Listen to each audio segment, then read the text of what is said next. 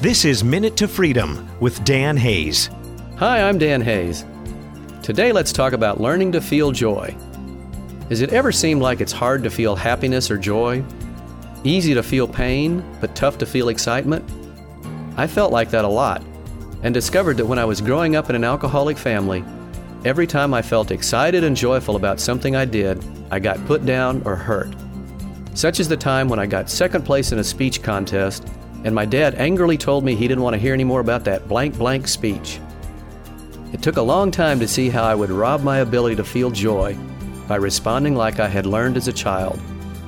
When I began to disconnect those old messages, I could once again feel the excitement and optimism I experienced as a confident and happy 6-year-old boy.